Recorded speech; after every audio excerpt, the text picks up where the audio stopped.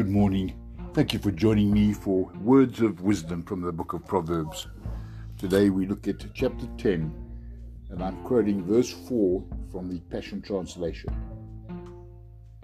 Slackers will know what it means to be poor, while the hard worker becomes wealthy.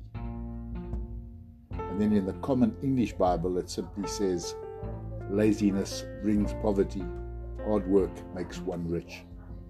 Thank you for listening. Have a great day.